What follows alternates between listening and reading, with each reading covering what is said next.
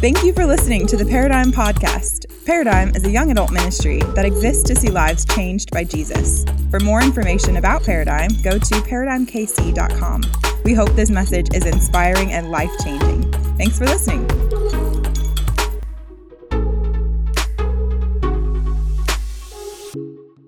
What's up, Paradigm? If you have a copy of God's Word, once you find the book of Jonah is where we're going to be at tonight. And as you are finding your way to Jonah, I just want to introduce myself. My name is Chad, and I'm so glad that you made the decision to get here tonight. I don't know what you had to do, what you had to arrange, but we are so grateful that you're here. And if we haven't met, I'm not from the Midwest, and you're going to pick up on that in just a second. And so I actually moved up to the Midwest from the South.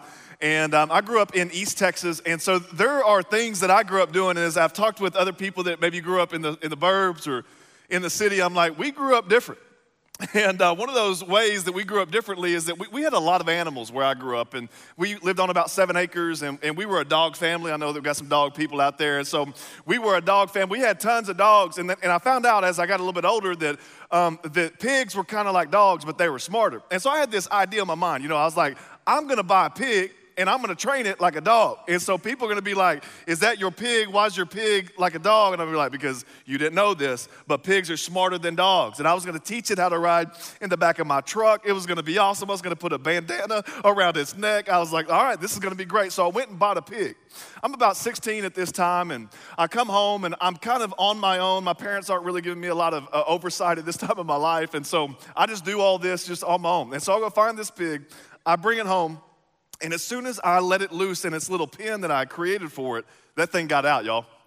And so it started running, and I didn't know pigs were that fast, but this pig was just fast enough because your boy ain't that fast. I ran like a 5.9 40. Anyway, and so this pig gets out, and for the next several hours, I'm trying to catch this pig. I literally just bought this pig. And so if I could just kind of remove myself from the situation and just look at myself, here's what you would have seen, all right?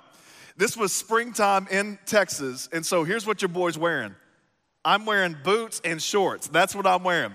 I am running around after this pig saying, stop, get over here. I'm trying to catch this pig. I can't catch it. I had a rope because I used to rope cows, and so I had this rope, and I thought, you know what, if I could rope a cow, surely I could rope a pig. It's getting country, y'all. I'm sorry. Anyway, and so I am running after this pig trying to rope this thing. And I throw a loop after this pig's head, and I catch the pig. But I don't pull the loop close fast enough. Pig runs right through that thing, man. And so for 2 days, what would happen is I'm chasing this pig, and as soon as it stopped and I got close enough to it, there it started running again. Next day, I go to bed frustrated, like, man, I didn't catch my pig, man. That's my pig. It's going to be like my dog, but it's a pig, And so the next day comes out, and I come home from school, and I see the pig out there, and it's just grazing. It ain't left the property yet. It's just out there. I'm like, all right, I'm about to catch this thing. And I never caught it. That was my runaway pig. And I spent 48 hours trying to catch this thing so I could build a relationship with this thing. And the reason why I start there tonight is because we're going to be talking about one of the greatest runaway stories of all time. And we're going to look tonight at this story where there was this runaway, and we're going to see how God chased him down so that God could accomplish his purpose through this guy, and how this connects to your life and to mine. Because here's what I need you to understand, that God has a plan for every one of your lives. That God, he wants to do some things in you. He wants to work in you, and then he wants to work through you. But there's this tendency that we all have. And the tendency is this, that we will run away from this relationship. And God, the one that understood the universe, the one that knit you together in your mother's womb, in his pursuit of you, in this pursuit of his relationship with you, will put him at an arm's distance. So that pig, again, what I was telling you is I didn't know pigs could run that fast, but this pig was like, he was quick. And so he was running around, but it was as if he was close, but he was just far enough where I could never catch him. And we were doing like this dance for a couple of days, and at the end of the day, it was kind of like he was rejecting me. And again, this pictures many of y'all's relationships with God, that you're keeping God at an arm's distance. And whenever he tries to get close in your life, you take a step away. And low key, you're kind of rejecting the opportunity to have a relationship with him. So when that pig got away, I got mad, y'all. I huffed and I puffed and I tried to blow his house down, all right? And so I got so mad and I got angry. And then at the end of the day, I was like, you know what, forget it. You can go out into the wilderness, because the pig was just wild enough to get away from me, but he wasn't so wild where he was gonna make it with all the coyotes and all the villains that are out in the wilderness. And so I don't know whatever came of that pig, but I never saw him again. And I was so frustrated and so mad. But tonight, the Bible's gonna show us that God is very different than me. Like, I think sometimes we think that God's like I was in regard to that pig. Like when we're running away from God, he's like, man, come on, man, what are you doing, you know? Or like, he's like, whatever, man, go out in the wood, I don't care. But the Bible's gonna show us that God's not like that. And in fact, when we're running away, God is more like a father that relentlessly pursues his wayward children. If you're taking notes tonight, I've titled this message, Runaways. Runaways. And here's what I want you to see tonight from God's word. I want you to see the sin of a man. I want you to see the ship that he took to get away from God. And then I want you to see I want you to see the storm that God threw at this man in order to grab his attention. This book, Jonah, it was written about 760 BC. And Jonah, he's this guy that, man, loved his country. He was proud of where he was from. And he was a guy that, when you looked at like society's best moral people, Jonah was one of those guys. You know, he loved his nation. He served his nation. He was faithful to the king in that day. And Jonah, he's this guy that would say, that you would look at and say, man, that guy has it all together. Like, he knows the Bible. He knows the Constitution, if you will. He's got everything going on. But what you're about to see is something unfold that's going to challenge Jonah's understanding of God and also our understanding of God too. Jonah chapter 1, starting in verse 1, it says this. Now the word of the Lord came to Jonah, the son of Amittai, saying, arise, go to Nineveh, that great city, and cry out against it, for their wickedness has come up before me. Now, we pause real quick because you need to understand what's going on here, because I think when we read the Bible, it's kind of like, okay, like God calls Jonah, he's like, hey, bro, what's up, what you doing? He's like, man, I've just been preaching, hanging. And he's like, all right, well, I need you to head over to Nineveh for a little bit, and I need you to tell them that they need to change. And Jonah's like, all right, cool. And so I think we read it like that, but when Jonah would have heard this, he would have been like, no, you must have mistaken God. This is not the right, no, you've got the wrong, no, this is not, I cannot go to Nineveh. And the reason why Jonah would have thought that is because Nineveh, it was the capital of the Assyrian Empire. That doesn't mean much to you, and I don't expect that it would, but let me just kind of give you a profile of the Assyrians from this day and age. They were notorious for the way that they would incite fear in the victims of those that they would raid. And history shows us, outside of the Bible even, there's stone tablets of how the Assyrians would take people, and when they would capture a town, they would sever their legs, they would cut off their left arm, and while they were dying, they would shake their right hand. That history tells us that they would decapitate family members, stick their heads on a pole, and they would make the family members that were still alive carry the poles as they marched them into slavery. The Assyrians, they were so vile that they would stretch people out. They would fillet the skin off of bodies, and they would take that skin, not a scalp like we know from the Wild West, but a skin, and they would lay it across the walls of cities. They would bury people alive with their neck and their head just above the desert heat and cause them to be tortured to death. That the Assyrians, they are the capturing of all that is vile and all that is wicked through the means of violence. And God's telling Jonah, hey, I need you to go there.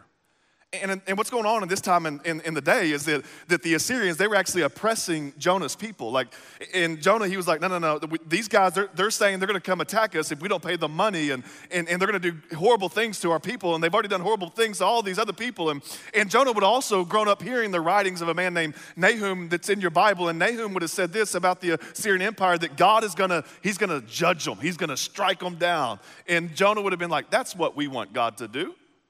But then God comes to Jonah and says, no, Jonah, I need you to get up and I need you to go to Nineveh. I need you to preach to them. And Jonah, he's not happy, because at best he's going to get rejected, and at worst he's going to get killed.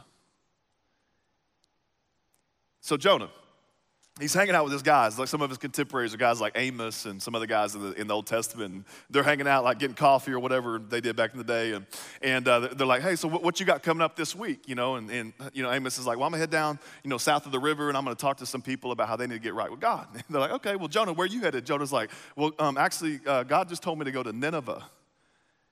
And this would have been unheard of. Because in this day and age, missionaries didn't go out. Like you heard Jason say, I went to the Sudan. We didn't do that back in the Old Testament days.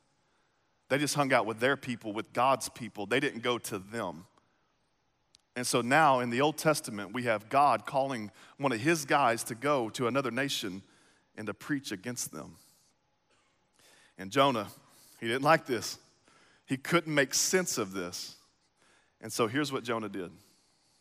He ran. We see in verse 3, it says this, but Jonah, he arose to flee to Tarshish from the presence of the Lord.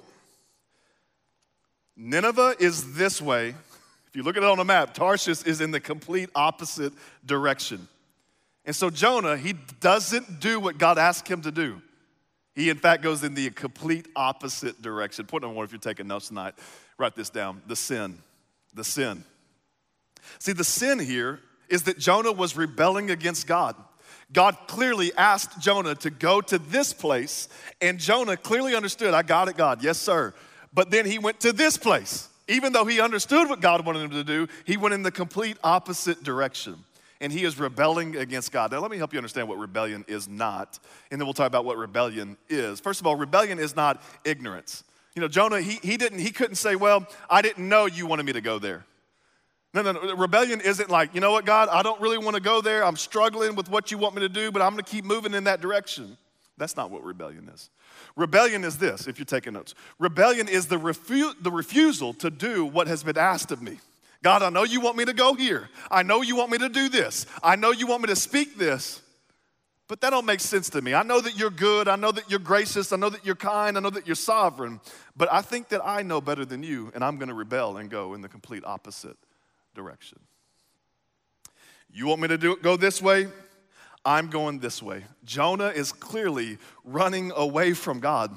And listen, we've all done this too. Every one of us has come in here tonight, and there is something that God is asking us to do. And we are at the point of decision. Do I do what God's asked me to do, or do I go in the opposite direction? Like, what's God asking you to do that you're running from tonight? What's the thing that has got your heart so confused? Jonah, he didn't want to go to Nineveh because he really didn't like the Ninevites. And also, this was an uncomfortable request. And also, this was not a normal request. But the command was undeniable. Listen, God will sometimes ask you to do something that isn't comfortable. God will sometimes ask you to do something that isn't normal, but it's typically biblical. Like some of you come into a space like this, and maybe you've been tracking with us for some time, and you feel like God has been prompting you to get more involved. And you hear about community group, or you hear about taking your next steps, and week after week, you're like, you know what, I need to do that. I should do that. But it's just a little bit uncomfortable. I don't know those people. It's not in my normal routine. But just because it's not comfortable, just because it's not normal, doesn't mean it's not biblical. Others of you go out on the weekends, and it's okay to go out on the weekends. You have a good time. But some of you have a little bit too much of a good time. And so you've been pushing the limits time and time again. And God, he's telling you, if you're going to honor me, you can't get drunk.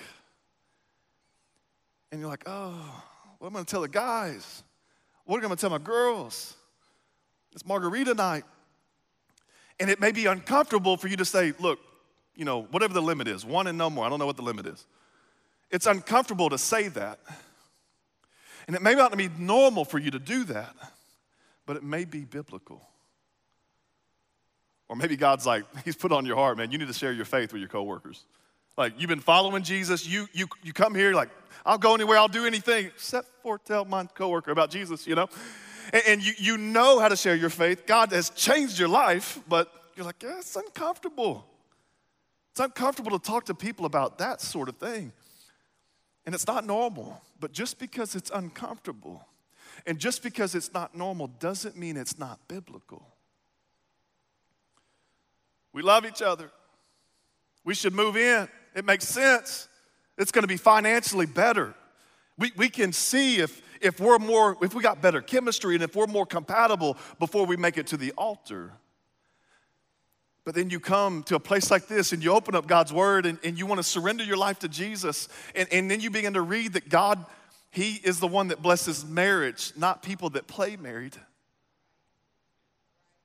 And then you start going, well, that's going to be uncomfortable for me to talk with him about this. That's going to be uncomfortable for me to talk with him. It's going to be uncomfortable for me to have to move out. That's not normal. What's normal in our culture is that you try before you buy, this is what our culture does. It's not normal, but just because it's uncomfortable, just because it's not normal, doesn't mean it's not biblical.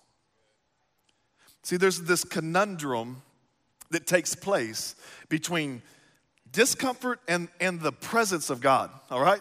Like what happens here in Jonah is that what was uncomfortable was indeed biblical. And so it says that Jonah, in order to dodge Nineveh, in order to dodge obedience, in order to dodge the discomfort, he fled. And what it says here in the Bible is that he fled from the presence of the Lord. He fled from the presence of the Lord. Now, God's presence is a conundrum. Let me just kind of say that there's two things at play, and it's a little bit of a mystery that God's presence is simultaneously uncomfortable, yet it's awesome, all right? Like in God's presence, what it says here is that in the presence of the Lord, there is pleasures forevermore. Like I think if I was up here and I could dispense God's presence. And I was like, we giving the presence of God out tonight. We giving the presence. Everybody like, splash on me. I want that presence, right? Like, I don't think anybody's like, no, I've had enough. I'm good. No, because in the presence of God, it's awesome. You get peace. You get joy. Like when we think about heaven, what's going to be tangible in heaven is the presence of God. But it's uncomfortable. Like his presence is awesome, but it's also like IKEA furniture. It's uncomfortable.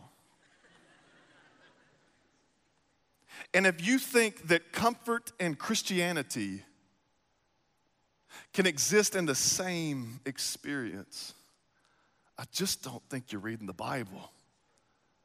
Because Jesus, he's going to say things that are just,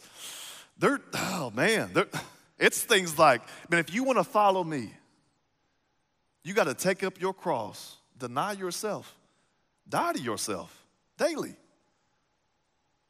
And I think that what we want to do is we want to soften Christianity. We want to say that Christianity, that you can kind of be, you can be cool, you can fit in, you can be relevant, you can be comfortable. And we've kind of created and concocted this hot tub theology where it's nice and warm and it's not too uncomfortable and you get grace, but you never have to go to Nineveh.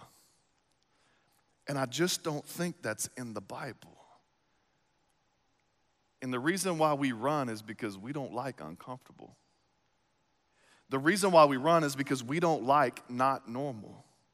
Like a lot of us in the name of comfort, a lot of us in the name of convenience, we are running from God tonight. And then God says, do this, go this way, be with that person. And you're like, no, no, God, you tripping, God. Like, no, God, agree to disagree. All right, I'm going to head to Tarshish. And we start stepping this way. And Jonah, he is rationalizing why his running is okay. He's thinking, surely God doesn't want me to go preach grace to the Ninevites, those bad, mean people. Surely the grace of God, it's enough to save me, but it can't save them. But what sin are you trying to rationalize tonight? What's the one that you're just trying to be like, look, God, I'm going to give all myself to you. My hands are open, God. And God's like, what? Your hands ain't open? You still got 2 fingers down. God, I've surrendered. And he's like, no. You still hanging on to something. And in order for God to put something in your hand, you got to open it completely, y'all. What sin are you trying to rationalize tonight? I mean, surely God knows I got needs. My brother got needs. Surely God knows I'm just a man. And I'll be looking on Instagram and TikTok-y and all the stuff, I'll be just looking at the stuff, right? Surely God knows it's all right for me to kind of peruse a little bit. I can shop, but as long as I ain't buying, you know what I'm saying? I can look as long as I ain't touching, right? Surely God knows. Surely God knows what they did to me. Surely he wouldn't want me to forgive them, give them grace. Surely he knows how they talk to me, right? And I deserve to be mad. I deserve to be jealous. Surely God knows that I can't say no to sex. Surely God knows that I can't say no to these urges. Sure, God understands. Make no mistake, a holy and perfect God who is eternally innocent has no comprehension for rationalizing sin in which he says leads to death. God doesn't understand. And you may be trying to rationalize why you're running away from God, but it's not going to end well for you. So I think there's two ways of running that we kind of experience. One way of running away from God is like this external running, all right? The external running is when you are like you're bad and you know it, you know? Like you come in here, I don't have to convince you. Like you know that there's something. We're glad you're here, by the way. But like when I start talking about some of these things, you're like, yep. I'm actually high right now. Some of you may be. I don't know. And so you like, no, you're bad on the outside. And so you're externally running away from God. And even there may be somebody here tonight or somebody's listening to this and they're like, I don't even know if there is a God, but if there is a God, I'm just going to do me. He can do him. You know what I'm saying? Like, I'm not even trying to be with him. I'm externally running away from God. But then there's another type of running that most of us are not aware of, and it's an internal running away from God. This is you got it all together on the outside. You're just a good dude. You're a good person. And like you want God's rules, but you don't want his rule in your life. Like you want him for this and this and this, but when he leans into that area, you're like, God, I'm out. And Jonah, he's doing both in this book. Like he's literally running from God in this scene, but what we know about Jonah is that he's this religious person, comes from a religious city. Like he was a pastor. He was like doing all the things, writing all the books and making all the like inspirational videos and all the stuff, you know? Like he's that guy, but now he's running from God. Why? See, Jonah was blind to his internal rebellion. And it wasn't until God asked him to do something that he didn't agree with that it exposed his rebellious heart. See, what will happen is this, is that we'll have this tendency, if we are internally running away from God, we'll have this tendency on the exterior to obey God, to serve God, to be good, until you and God disagree. And you'll have this mentality that when there's a disagreement between you and God, you're saying, you know what, God, I did all this for you, and why can't you just give me this thing? Why can't we just get on the same page here? And God is like, I am the God of the universe, not you. And so some of us, you'll serve God until he blesses someone more than he blesses you. You'll think, why am I 30 and not married yet, God? I've been faithfully holding out. I've been faithfully serving you, and why can't I get a date? And then what will happen is that if you sit in that lament and you begin to run away from God, what you're saying to God is, God, you're only as good to me as the things that you give to me. And I don't want you, God, I just want you to help me get what really I want. And so if I obey you, will you give me a husband? Will you give me a promotion? Will you give me a blessing? But if you don't, I'm out. And you'll have this mentality where, God, you didn't keep up your end of the bargain. And what that shows is that internally, you are running away from God. See, we're all runaways. The Bible says we were all born in our sin. So let me explain it this way. I got this Christian long neck right here, Topo Chico. Don't get that. Got a couple of flowers, and I want you to imagine I'm trying to decide which one of these flowers is better. I don't know if you can see these. This is a Gerber daisy. It's my wife's favorite flower. So in this hand, we have a struggling Gerber daisy, all right? This one's called Ratchet City, all right? And she's not doing so good. And in this hand, we got a nice-looking Gerber daisy, right? Now, I want you to imagine that these Gerber daisies represent two people. Now, if I were to ask you, which of these two people is more spiritually alive? Which one looks better? I think we all say, well, that one looks better. That one doesn't look so good. But again, if I were to ask you, which one of these flowers is more alive? Some of us would conclude, well, this one's more alive. But here's the reality. Both of the flowers are dead. One looks dead. One looks bad on the outside. One looks good. One looks like it's fully alive, but they're both dead because they've been cut off. And here's what I'm trying to help you understand. You may have come in here looking like this tonight. Externally, everything. You toe up from the flow up tonight, right?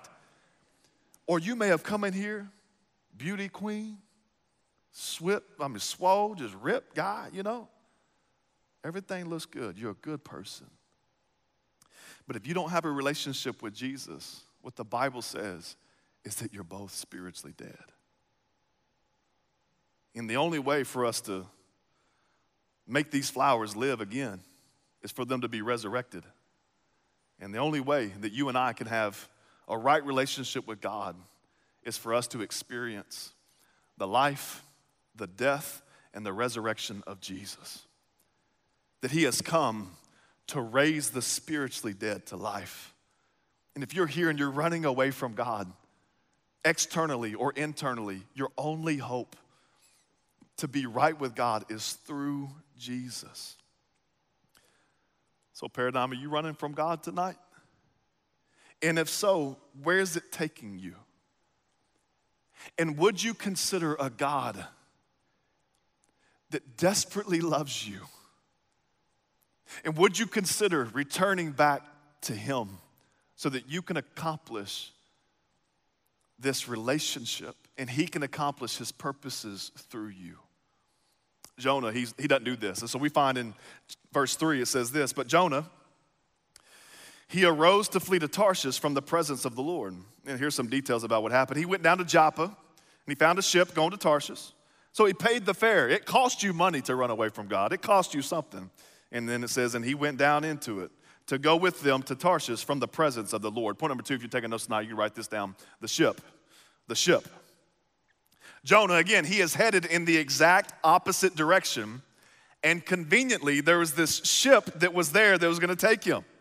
See, here's the deal. If you want to flee from God, there's always going to be a ship to take you there. There's always going to be somebody that's going to hook you up, help you out, and get you where you are trying to go away from God. Like, you ever tried to fight temptation before? It just seemed like when you actively start waging war against your sin, it's just like, I didn't know there was this much temptation out there, you know?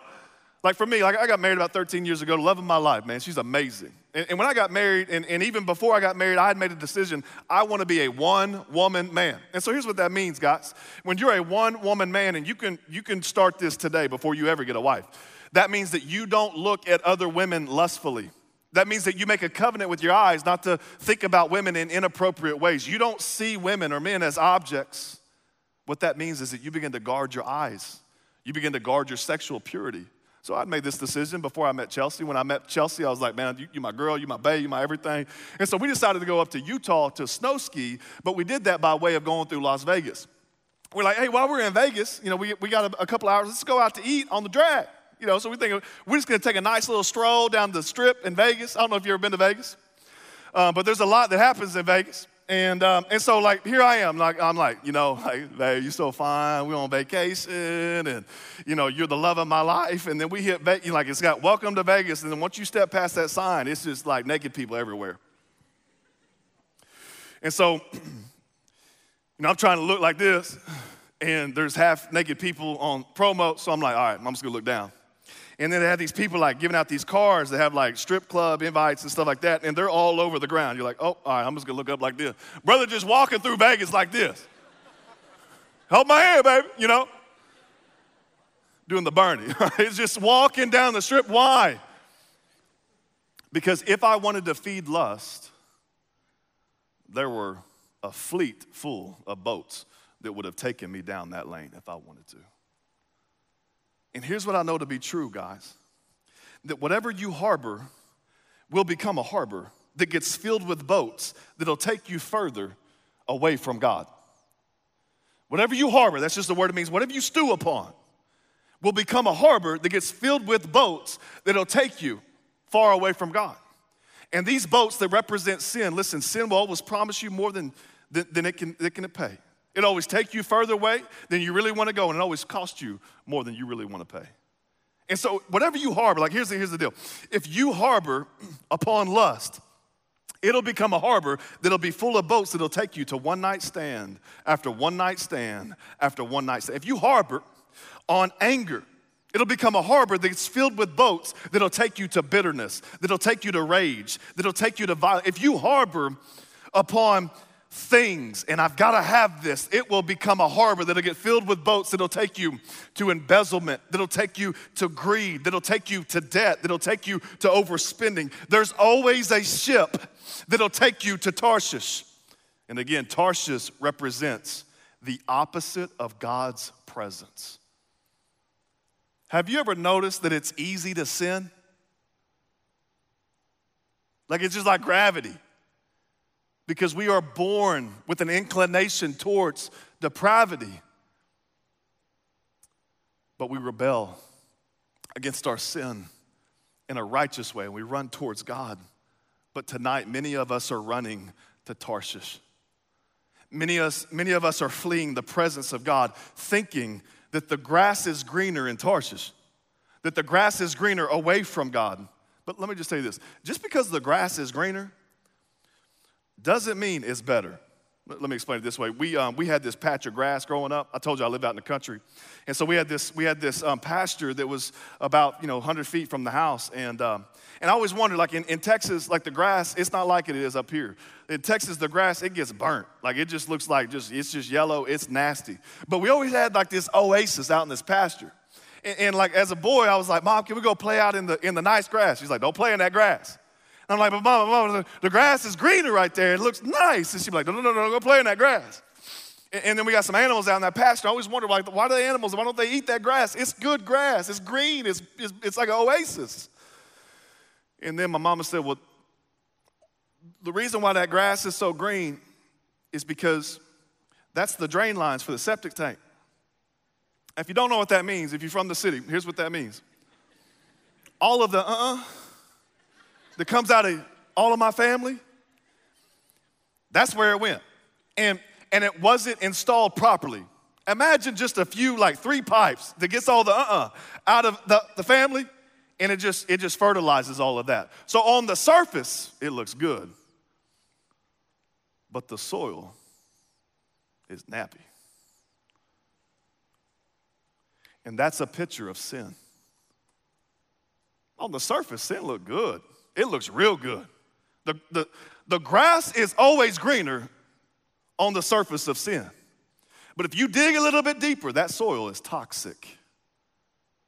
And so here's a good practice for you to do. Sometimes it is a healthy thing to consider doing an unhealthy thing so that you can get beyond the excitement of the unhealthy thing and reap the consequences of your decision. Like, let me explain it this way. I told y'all, man, my wife, love her, married 13 years. I want to have a faithful, God-honoring marriage.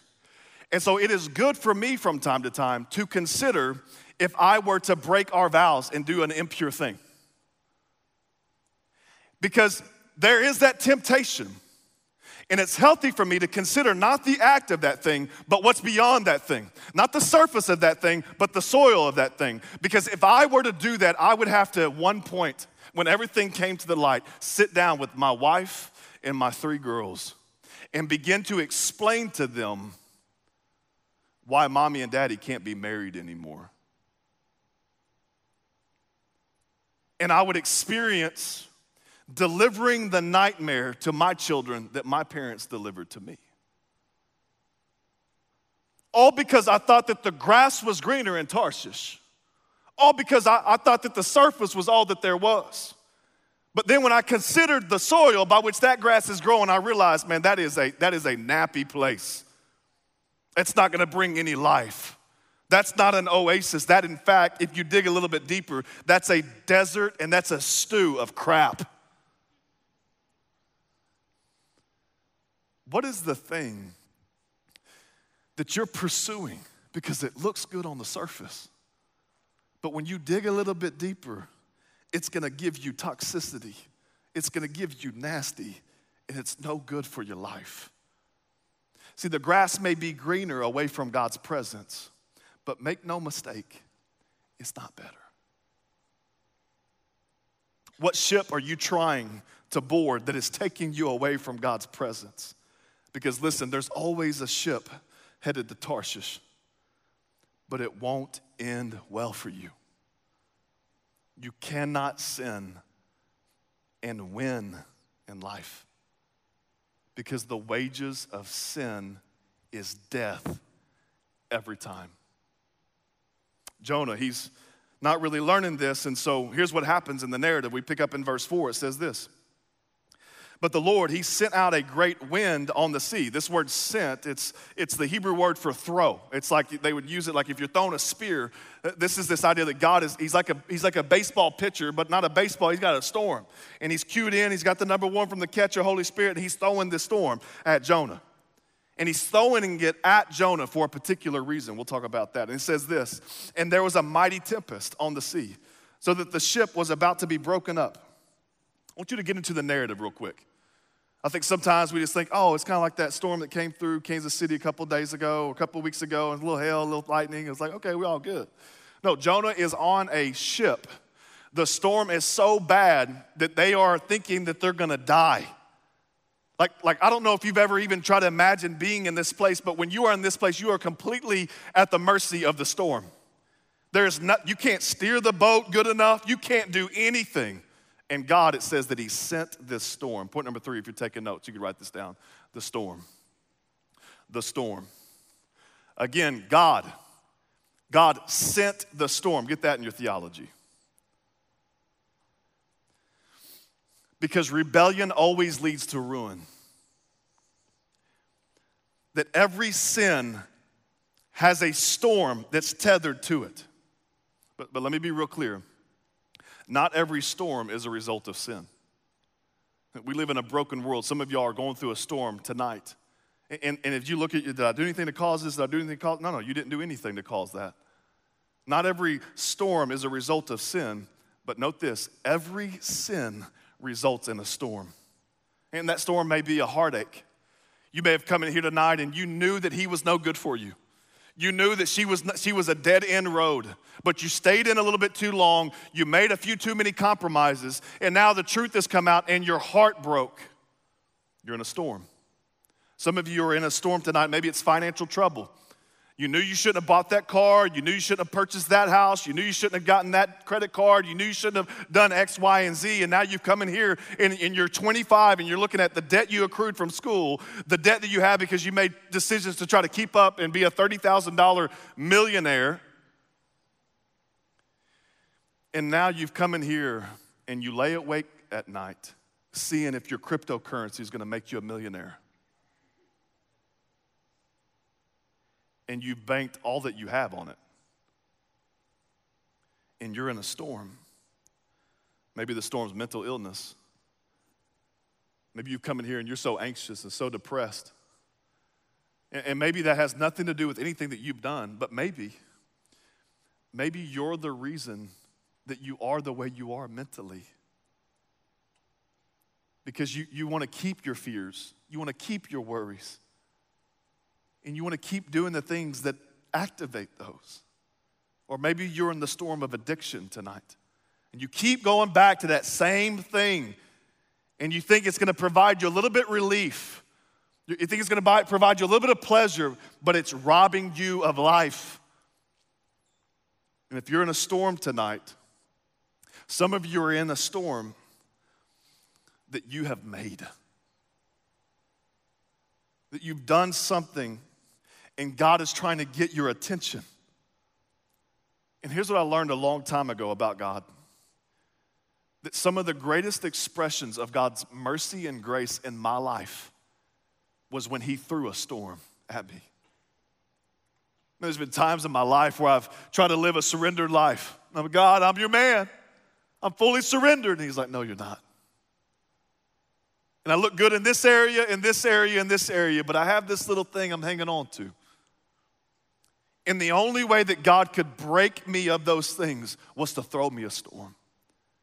And as I look back at those moments in my life when I've gone through the chaos and the struggle and the trouble of the storm, and I see that God is trying to reveal that you're sinning, you're running from me, Chad. And when I would admit that and say, God, I'm sorry. God would begin to give to me his presence, his provision, and his power in my life. And some of you, you're in a storm because you're running from God. And he's trying to say, I love you. It's my mercy that would bring this calamity in your life, because it's God's mercy to take from us something we don't need for eternity in order to give us himself, which we cannot live without for eternity. And some of you, you're in a storm tonight. And the storm is a form of God's grace and his mercy. See, sin is running from God. But grace and mercy is being hunted down by God. One of the things I love doing with my kids is we have this little parking lot on the back part of our property here in town, and I love teaching them how to ride their bikes. So here's a picture of one of my daughters on her bike right here. And you see there, she got a little unicorn helmet on, them training wheels. And so one of our things that we'll do from time to time this time of year is we'll get out there and there's this whole parking lot, y'all. Like, it's awesome, and it's ours for the taking on the weekend. So we get out there, and we're like, all right, this is your area. And then there's this long driveway that takes them to the road. And we just say, hey, I want you to stay on this area of the parking lot. Don't go down the driveway, because the driveway's downhill and it'll take you into this busy street. And there's bushes and people won't see you dart out into that street and you could get hit. So one day my oldest is trying to learn how to ride her bike, and here's what I like to do. Like in the afternoon, I like to get a little iced latte, and give me a little, afternoon espresso. And so I've got my iced latte out there, I'm dadding and all that stuff, and I'm drinking my thing, and I'm like, girls, the bike. And then I look up, and my oldest is headed down the driveway that I told her not to go down. I'm like, hey, stop, and she ain't stopping. I'm like, uh-oh. And I realize she probably don't know how to stop her bike. And she's gaining speed. And I have a decision to make. Latte or Lydia? Latte or Lydia, all right? Yeah. I lose the latte, guys, all right? I throw my coffee down, and I'm running after my daughter, saying, stop, break, stop, lay it down. And I get there in time to grab her from the bike, knowing that if she would have continued just a few more feet, she would have rushed into a busy street. And here's what I didn't do. I didn't grab her off the bike and throw her down and say, what are you thinking? Told you not to go down the street, you idiot. No, you made me waste my coffee. No, that's not what I did. Because I'm a loving father, I sacrificed my little convenience. I ran after her, and I seized her, and I stopped her, and I held her. And I said, don't do that again. Are you okay? I'm here. And I grabbed her bike and I held her as I walked back up the hill and took her to a place of safety. And the reason why I share that story with you, because that's a picture of God, y'all. What do you think God was doing when you were looking at porn this week? You think he's just sipping his latte going, what a loser. I knew he would do this. I knew she would do this. No, he's running after you saying, stop, I love you too much to do this. He maybe is sending a storm of anxiety your way. What do you think God is thinking when you were up late, 2 a.m. in the morning, just doom scrolling because you're depressed? You think he's just in heaven sipping his latte going, oh my gosh, she's a loser. No. He's running after every one of you, saying, stop, I love you. Quit running away. And tonight is a night where some of you who are running away, it's a night for you to come home.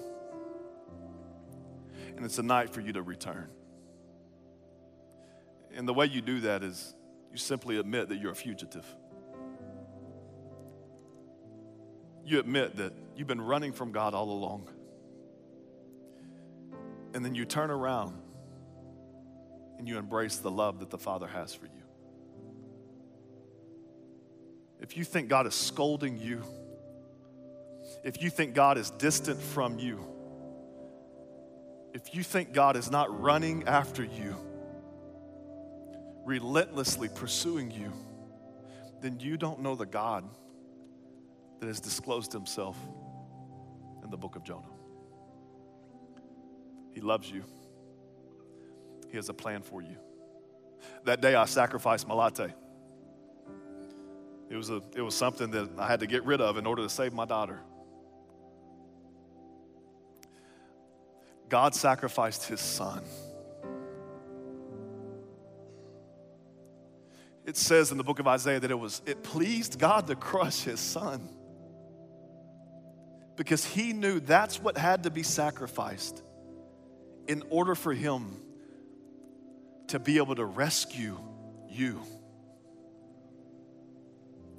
Tonight's a night when the runaways come home. Let's pray. Lord Jesus, thank you so much for tonight. God, I pray for my friends that are here. God, I don't know what they brought in here. Maybe they're just like me when I was 20 years old. Half-hearted surrender, half-hearted obedience.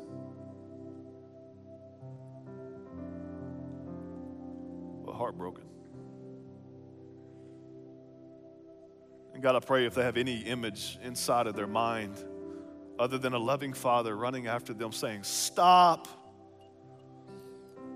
I love you. God, I pray they would just get rid of that. And you'd help them to see that it's the love of Christ that draws men near. That it's the kindness of God that brings about change.